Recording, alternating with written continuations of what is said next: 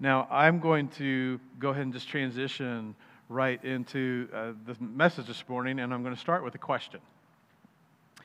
How many of you, and for those of you joining us online, you can make a note in the comments or comment on this, but how many of you had grandparents that you feel like they were just truly special to you? Individuals, grandparents, maybe you were especially close to them. Yeah, that can be a really special relationship. You really look up to them. There was a comedian years ago who talked about being raised by those same individuals and watching them as grandparents. It's like, okay, those aren't my parents. Those are old people trying to get into heaven because they were just so much different from how they raised their kids. But I was very blessed to be born into a family with extraordinary grandparents on both sides. I adored my grandpa and grandma Crawford on my mother's side. They were ranchers and farmers in southeast Kansas, and spending time with them was always a gift. If I'm just being transparent, personality, chemistry-wise, temperament-wise, my most natural chemistry and natural connection was with my grandpa and grandma Pickering. And actually, this was them when they were young. So this was back in the day. I'm pretty dashing. That was that's actually their oldest, was my uncle, my dad's older brother. But by the time I came into the picture, they built, owned, and operated a successful full-service fisherman's resort on Grand Lake in Oklahoma called Red Arrow Resort. And Red Arrow, they had rental cabins, they had an RV campground, they had gas docks, wet docks, dry docks, fishing docks that were like heated in the wintertime, which was awesome. They had boat sales and service. They eventually had a helipad. I mean, the cafe was always packed. I mean, around like 11:15, Grandma was just throwing onions on the grill and throwing on that exhaust fan. The boats would just be coming in. And my grandfather was a professional fishing guide.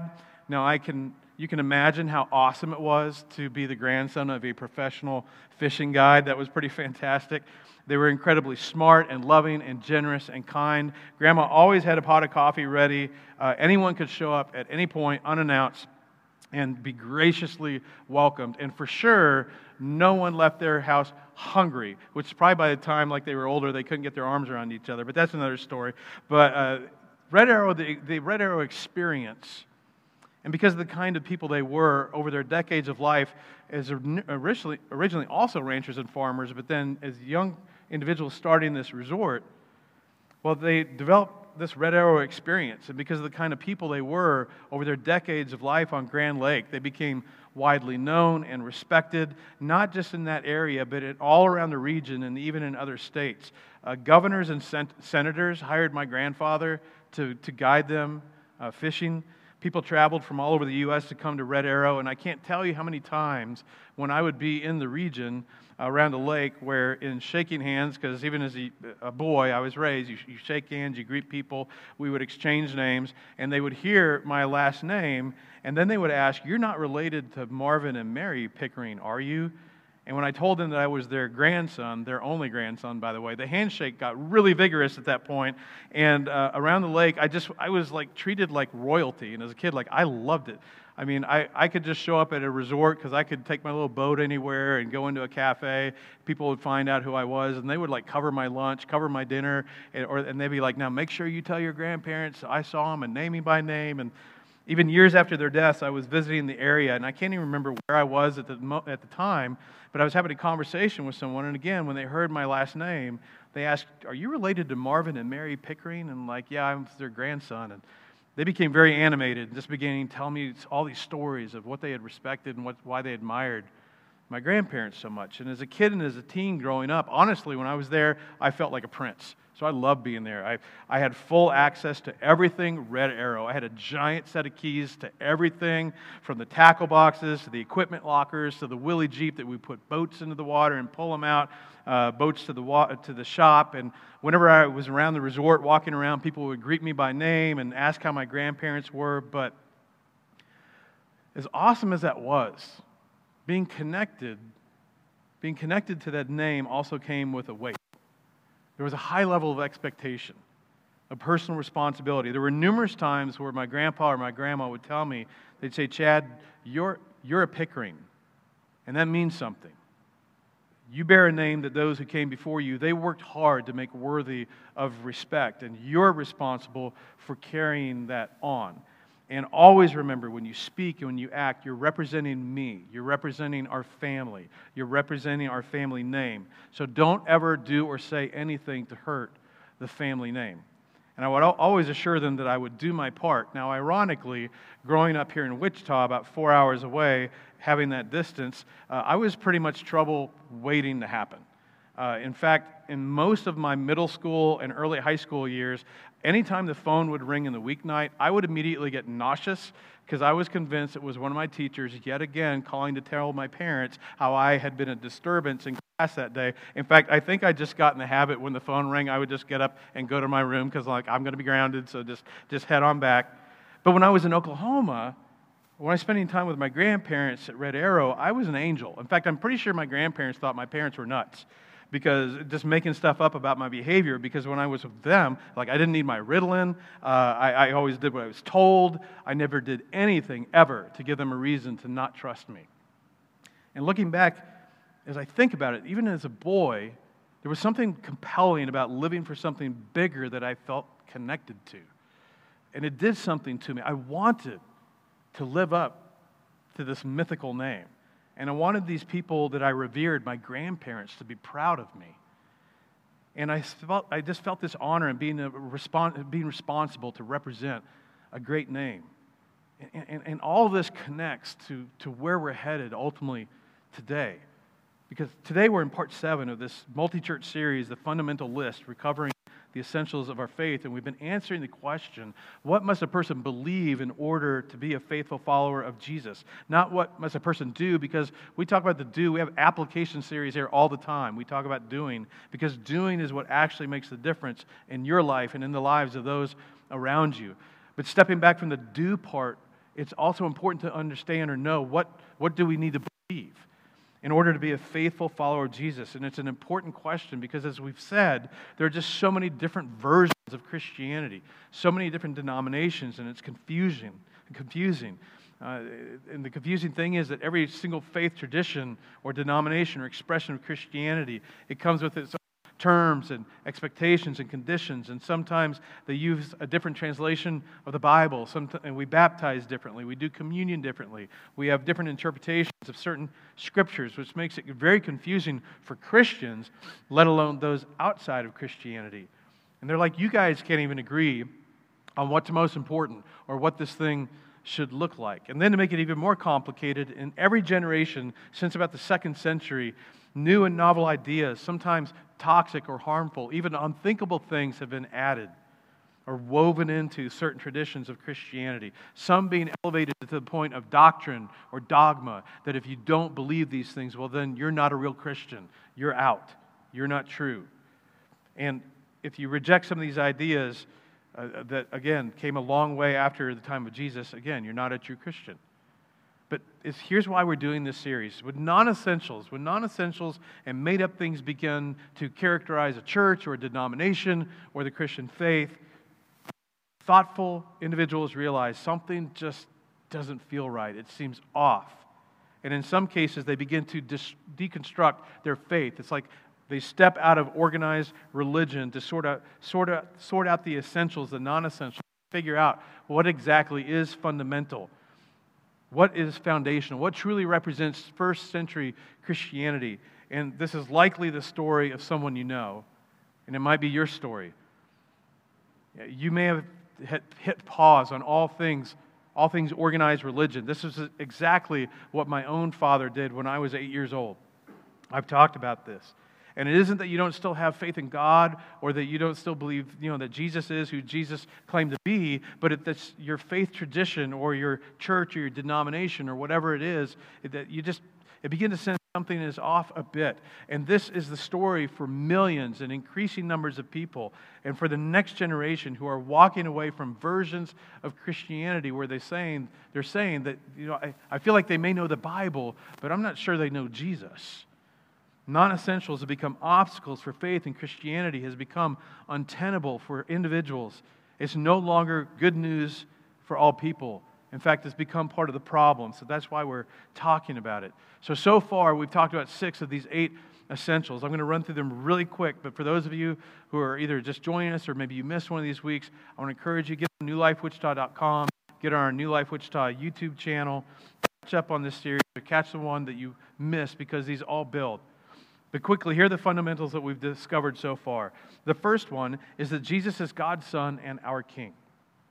That to be a faithful follower of Jesus, this is something that you have to believe, because this is what Jesus claimed about himself. The second is that Jesus came to illustrate and demonstrate what God is like. So in order to be a faithful follower of Jesus, this is something you have to embrace, because this is what Jesus said he came to do. The third thing is that Jesus had a specific definition of sin. And if you're going to be a faithful follower of Jesus, then that means you have to embrace his view of everything about life, of all things. And Jesus defines sin as anything that harms you or harms others. And number 4 is that Jesus promised justice in the end, that if you're a Jesus follower, that you believe that there is going to be justice someday in the end, that all wrongs will eventually be made right. But Jesus invites us to trust him in the meantime. And then number 5, that Jesus died for your sin, for you, to reconcile you to God. And then number 6, we talked about the church. The church is God's agent for transformation, personally, culturally, globally, that Jesus left the church behind to represent him. And even though you go to and you are part of an imperfect church because it's full of imperfect people that are messes like you and me, the church still remains the epicenter of God's activity on planet Earth. So it's a huge deal if you're going to be a follower of Jesus. That we don't go to church, we are the church. And today, to define 7 of 8, we're going to begin by looking at Jesus' final command. This is ultimately, it's like his farewell address, and it explains why we're even here today or why you're listening online. And it must be taken seriously because it is from him. And here's where we're going to dig down today. It has to be taken personally. In fact, if by the time that I'm done this morning, you don't feel the personal connection, I have failed you.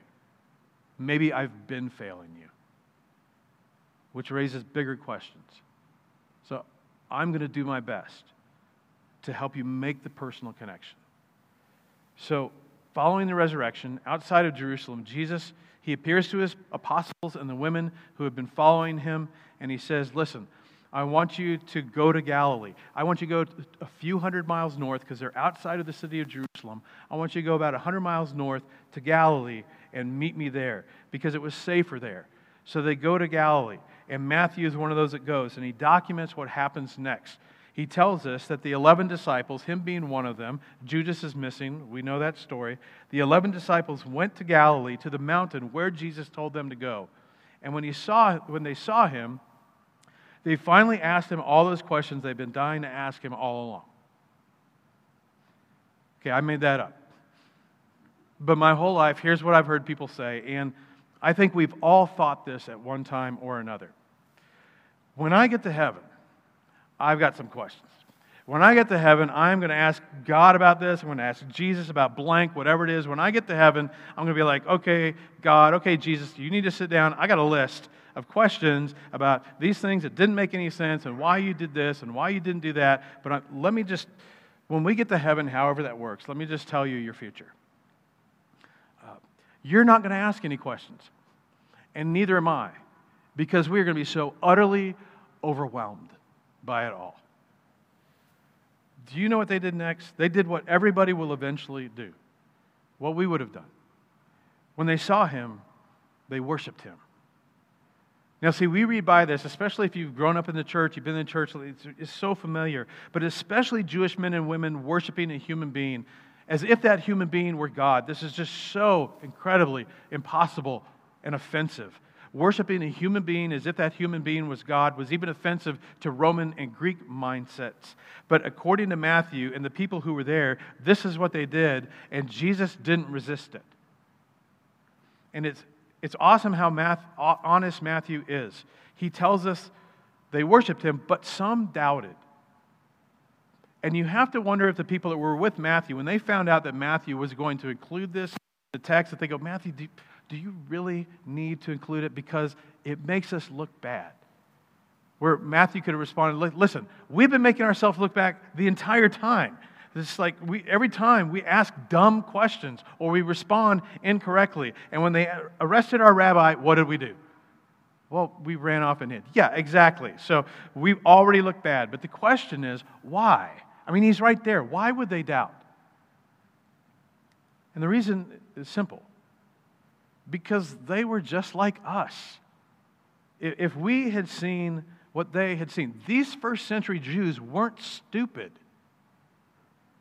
They doubted because they saw him die a horrific, unmistakable death, and dead people, especially Roman, flogged, tortured, crucified, and buried people, they don't come back to life.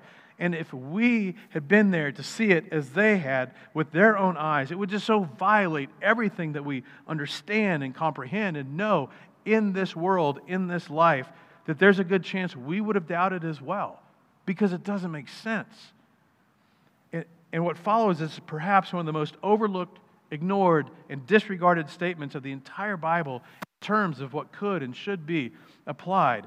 And if the church, if every single one of us, if every single one of you who name the name of Jesus as your hope, as your master, if would embrace what he says next, it would change things almost instantaneously in your life and for sure in our culture. Jesus came to them and said, all authority in heaven and on earth, which would be everything, everywhere, has been given to me.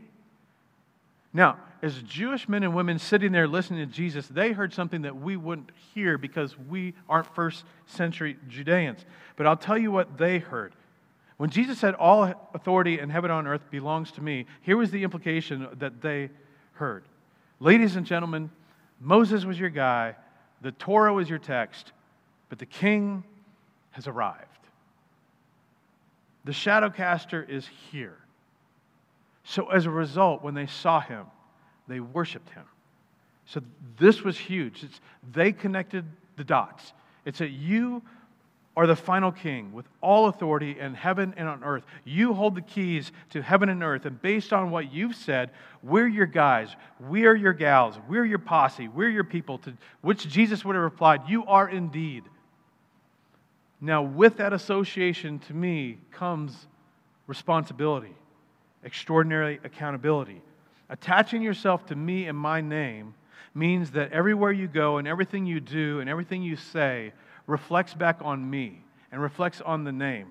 So if you're going to continue to associate with me, to be my brand ambassador, to be my kingdom ambassador, if you're going to continue to identify with and use and leverage my name, do you realize how accountable that makes you?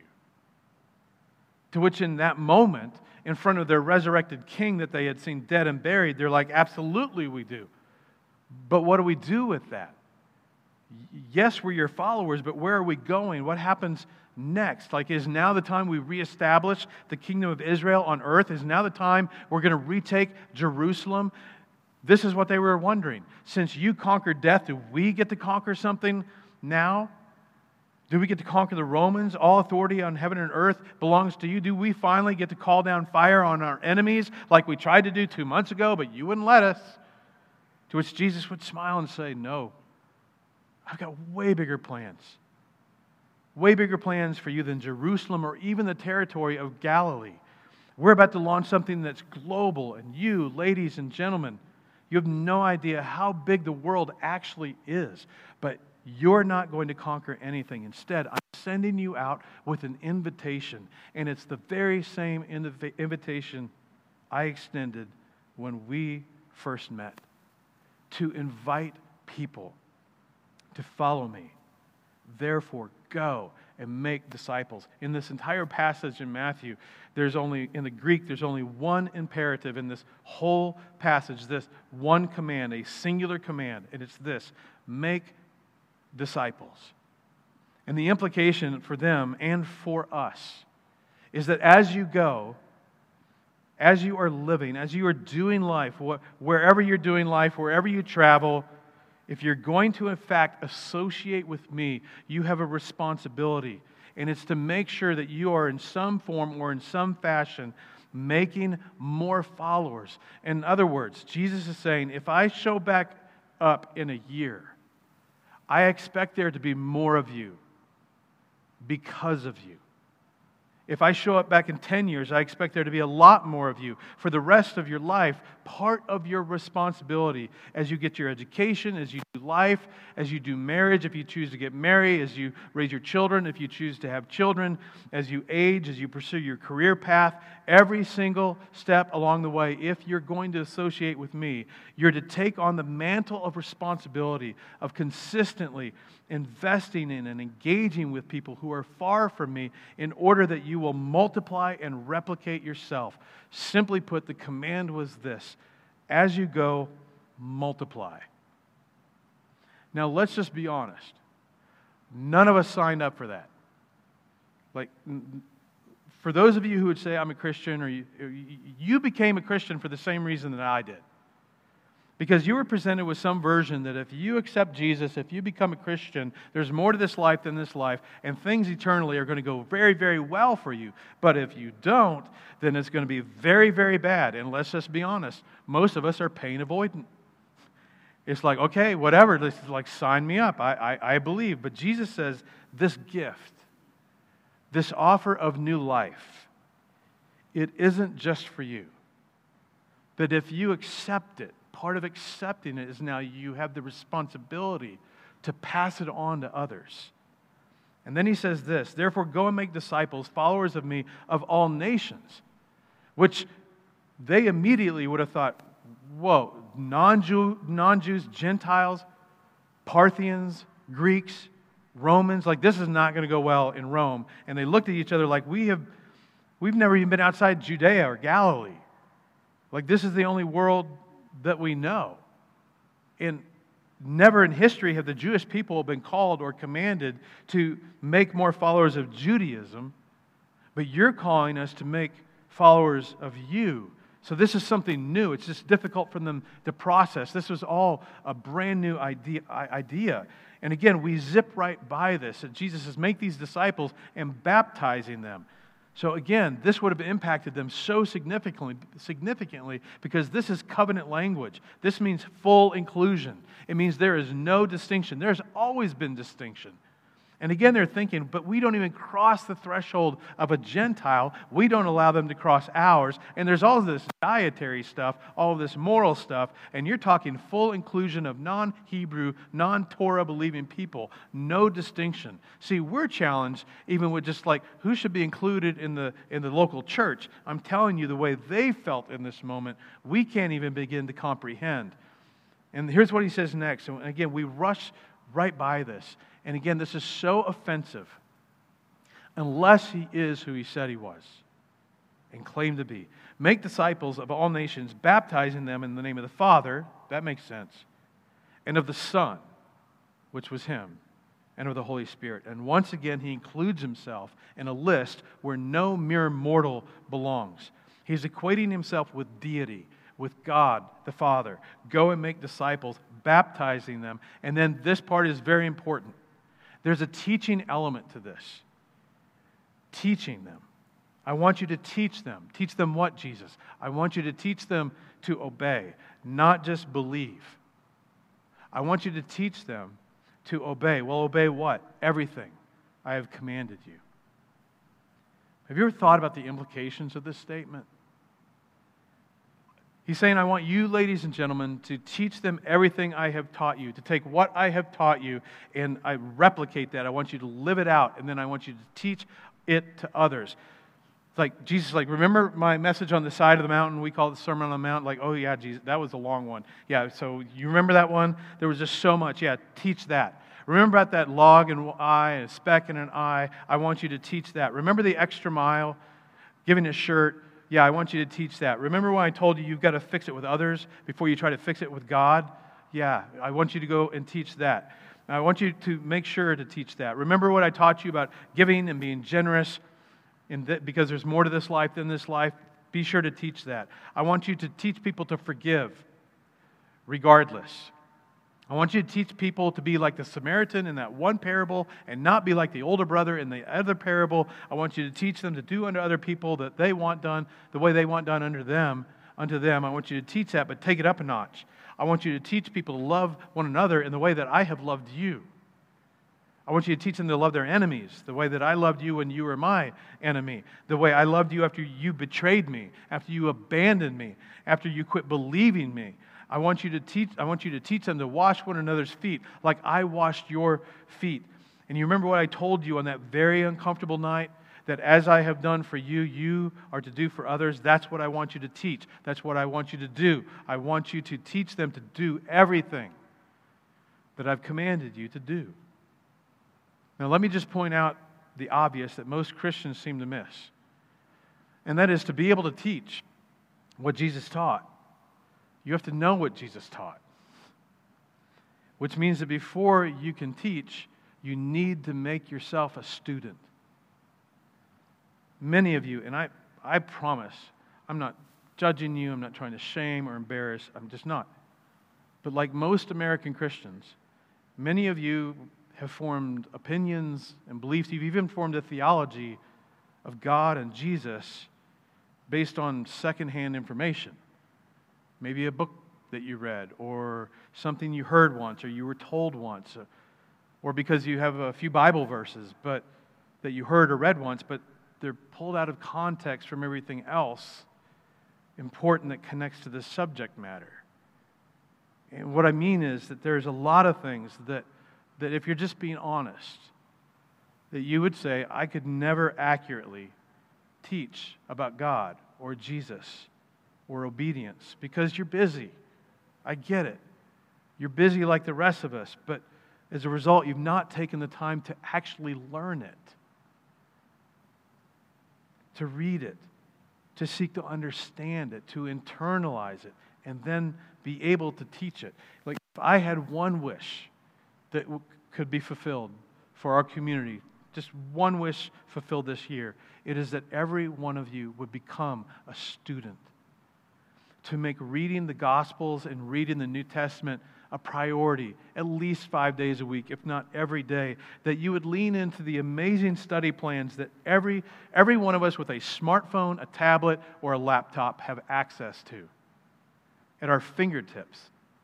And why do that? Not just for your benefit, because you will benefit, but because you and I, if we're going to be a follower of Jesus, you, not just me with the microphone and went to seminary, you don't need any of that. You have been called to be a teacher, to teach everyone everything Jesus taught and commanded. Because just imagine, what if we, from the beginning, had never diverted from that in the Jesus movement?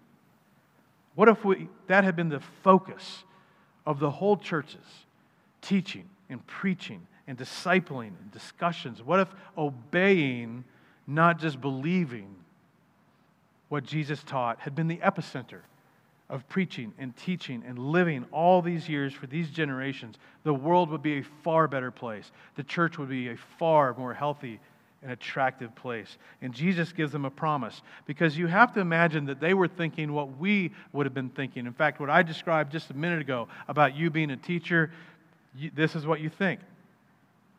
We don't know how to do this. We don't know how to talk to Gentiles. We don't even know how to know any Gentiles. We hate the Samaritans and the Romans, like we hate them and they hate us. They're our enemy. What you're asking, it's too much for us. I'm no teacher, Jesus. And Jesus knew how overwhelmed that they felt. It's overwhelming for us to think about, because again, we got into our faith for entirely selfish reasons. But he says, listen, I'm not sending you alone. Surely I am with you always to the very end of this age, which is this current age. But here's the question. Who is you? And the answer is, you is you. If you're someone who has attached yourself to Jesus Christ as a believer in and a follower of, he's referring to you. And whether you know it or not, see it or not, feel it or not, sense it or not, Jesus has promised to be with us. He promised a helper. He promised a Holy Spirit. He promised to be with you to the end of this new age that began with Jesus touching down on this earth and His resurrection, that carries through all the way to the end of this age, until the final end. Whether it's an hour from now, which we fail to realize it could be, or 100 years from now, that believers in and followers of Jesus have an important mission. And the King Himself has promised to be with us as we partner with Him in that mission of making disciples, of being disciple makers. So I'm just going to ask a silly question. Do you want Jesus to be with you in this life? I hope so, because He's a way bigger deal than you and me. And His agenda is way bigger and way better and a more important agenda than my personal agenda or yours. So do you want Jesus to be with you? Because if you do, then you have one choice. You have to choose to be with Him, because He's not going to force you. So are you? Are you with Him on this? To be more specific, how much, if any, of your time and resources is allocated to Jesus' assignment that He's given to you and given to me? In your day-to-day life, is part of it intentional to make more followers of Jesus? Does a percentage of your money and your time intersect systematically with the endeavors of the church? Maybe an organization somewhere else that's focused on making more disciples. In other words, do your resources and your time intersect systematically with the mission given to you, given to me by our King? Or are we too caught up in minding our own submissions, our own personal priorities of attaining as much comfort and personal pleasure in this life as we can? Now, one of the things that I love about this church is that most of you who call this community your church home, who believe in the culture that we're trying to create and the mission that we're trying to accomplish, Christ followers working to create a church that the young church would love to attend. One of the ways that you're demonstrating that you're engaged in the mission of this church is that your name is attached to one of our teams who work to make the weekend experience the best it can be for adults and for the next generation, for long-time new life and for first-time guests. You serve with the mindset that every Sunday is somebody's first Sunday, and you do your part to create an environment from the moment somebody drives into the parking lot to the moment that they leave, or the moment that they log on to the moment that they log off, to where they have the kind of experience where they don't want to just come back, but they want to invite friends, they want to bring friends. Many of you are investing in the next generation through Kids Life. Just a couple weeks ago, a New Life mom shared with me about her little boy being in a jungle gym with a bunch of tunnels and things to crawl through. Her son came out at one point, told his mom that he'd gotten scared in one of the tunnels, and she's like, "It's okay, you don't need to worry. Mom's here, I'm watching, you'll be okay." He went back in, and then he came right back out. He said, "Mommy, actually, I don't ever need to be scared because Jesus is with me wherever I am." And he went back in. And she told me, unfortunately, this wasn't anything that she had actually taught him. She wished it had, but this was something that he picked up in Kids Life. And that's because those of you who serve in Kids Life are partnering with parents and equipping the next generation with an enduring faith and a selfless love. You're doing your part. And we're able to resource Kids Life and everything else we do and everything that we hope to do, because many of you, like my wife and I, you make giving and investing in New Life a priority. By doing so, you're communicating to Jesus, "I'm in this with you. I want to be a part of what you want to do and accomplish in this broken world." But it's important to understand that while the weekend experience is very, very important, the weekend experience isn't the end goal. As a pastor, yes, I would love to see us having to add more chairs every single weekend, having them all filled, having hundreds join us online, having just a deeply felt, robust experience right here in these walls on any given weekend. But my hope is beyond these walls. My hope is that in partnering with God and with each one of you, that we create an experience that will impact beyond these walls into the lives of others. That the Sunday experience would be like the previews before a movie. They're designed to make you want to see the entire thing. and that whatever we do on any given weekend would inspire people to get connected and invested here, but not just here, beyond the weekend.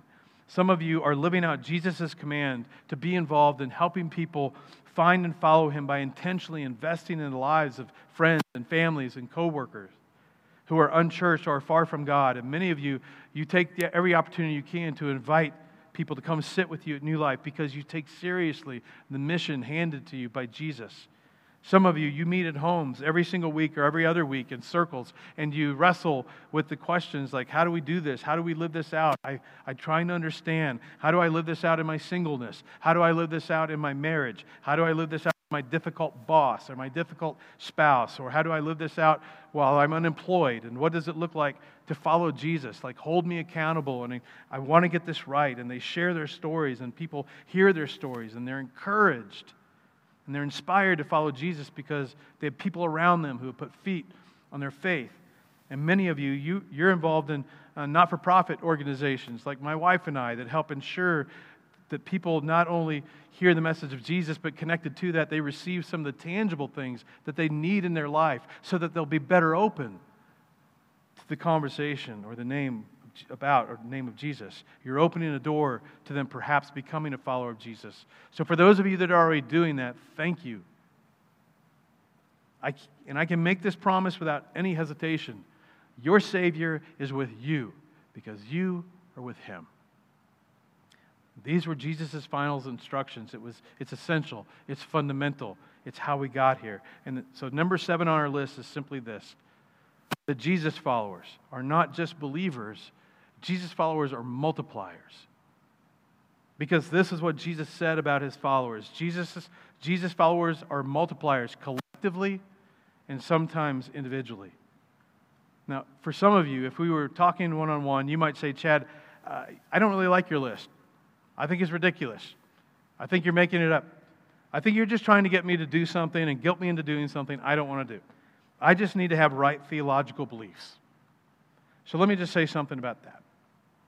When it comes to beliefs, I've talked about, for example, the importance and role of creeds throughout church history because they were used to teach and pass down theology because for a majority of time of humanity in most parts of the world, people were just illiterate. So this is how they learned. And you can fact check me on this. The top 5 most widely known Christian creeds that span a time of about 90 to 500 years after the resurrection of Jesus are the Apostles' Creed, the Creed of Nicaea, and the Nicene Creed, the Chalcedonian Creed, and the Athanasian Creed. And these creeds, I'll admit, they're more theologically robust than our fundamental list. But here's the thing. These creeds were created in an era when the church was condoning all manner of unchristian activity. Unchristlike activity. Why? Because words and beliefs don't necessarily translate into obedience. And when the church substitutes belief and belief statements and creeds for following and obeying what Jesus taught, people always get hurt, but worse, they get hurt in the name of Jesus. Jesus came to them and said, I've demonstrated who I am by rising from the dead, so here's what I wanted you to do in response. I want you to go, and as you go, be followers who make more followers. Make disciples. At the end of your life, I want you to be able to look back and be able to point and say, look at him. Look at her. I was a part of his story. I was a part of her story. I wasn't the whole story, but I was a part of it. Or look at that child. Look at that college student. I was a part of that coworker, that family member's story. They are obeying and following Jesus partly because of my life, my time, my resources, intersecting with their life. So let's do this. For some of you, keep doing this. For some of you, do this more. Maybe you've been tempted to think you're not really making a difference in your efforts. I'm just telling you, I have lived long enough to learn you are making a far greater difference than you comprehend or understand. You just keep it up because you don't know what's going to happen in their life in the future that God will intersect with your faithfulness. So let's do this. And if you're not intentionally playing a part, then you've got to find your part. You've got to be about the King's business. It's not an add-on. It's not for professionals. It's not for pastors and preachers. It's for everyone. It's for you. It's fundamental. It's not an add-on. Jesus' followers are multipliers, so figure out a way to be a multiplier where God has you. If for no other reason than because two handfuls of men and women who had never been further than anywhere they could walk, they were given this responsibility. And as impossible as what Jesus was describing seemed, they decided to be good stewards of that command and call of Jesus and their generation, and it changed the world, and 2,000 years later, it is the reason you're here or listening this morning. Because they were faithful. Now it's our turn. We have been called to be good stewards of the gospel in our time. It is up to us to be multipliers. It is how the world changed. So let's do for others what others did for us. Because if we do, He will be with us because we decided to be with Him. Let me pray for us. Father, you're so good. And Father, I pray for us as you have called us all to do this. But Father, the truth is, most of us are scared, we're terrified. And for what? For most of us, Father, we're just afraid somebody will reject it or want to walk away or make fun of us or it'll hurt our relationship.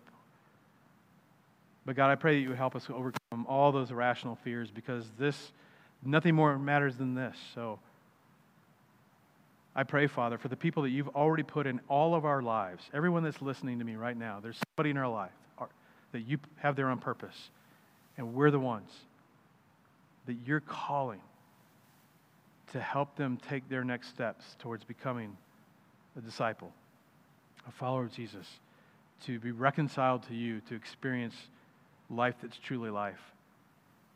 So, Father, this is easier said than done, but I pray for us as a community that it would begin with us. And that, Father, that you would allow us in our lifetime to see the fruit of those efforts and that obedience. Father, I just pray all these things in the name of Jesus. Amen.